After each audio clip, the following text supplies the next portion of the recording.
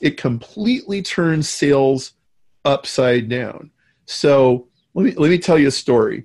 So my friend John Paul Mendoza was 17 years old. He lived in Denver, and he dropped out of high school, and he moved to Las Vegas because he wanted to become a professional gambler. He thought that sounded really romantic. And so he hitchhiked to Las Vegas, and he started playing poker for a living in Vegas. And he's living by his wits, 17 years old, fake ID, going in and out of casinos. And after a few weeks of this, he goes, wow, this is harder than I thought it was going to be. And he goes to a gambling bookstore, and he bumps into this guy named Rob. And Rob runs a professional gambling ring.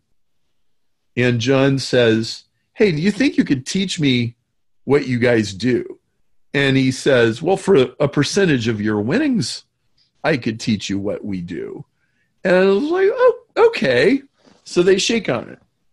So they have a deal. Jump in the Jeep, John. We're going for a ride.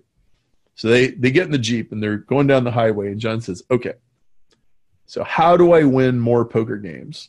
And Rob says, the way you play more poker games and win is you play with people who are going to lose.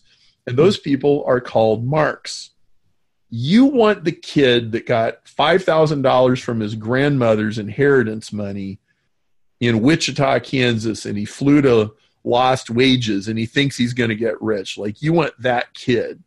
You don't want, like, other professional poker players. And he goes, okay, so where do I find that kid? And he goes, here, I'll show you. And he pulls into the parking lot of a strip club.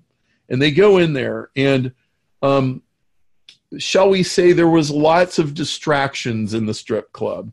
And there's rock and roll, and there's people drinking, and there's people arguing, and all this stuff. And Rob sits down with John at this table. Rob always carried a sawed-off shotgun with him everywhere he went. And he pulls a sawed-off shotgun out of his jacket. He puts it under the table, and he opens the chamber, and then he slams it shut. So it goes, and that's called racking the shotgun.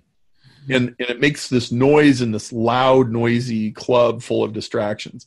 And there's a few people, like there's some biker dudes over there on one side. They're like, hey, who made that noise? Right? They heard it. They know what that sound is. They like, trouble's brewing in here, baby.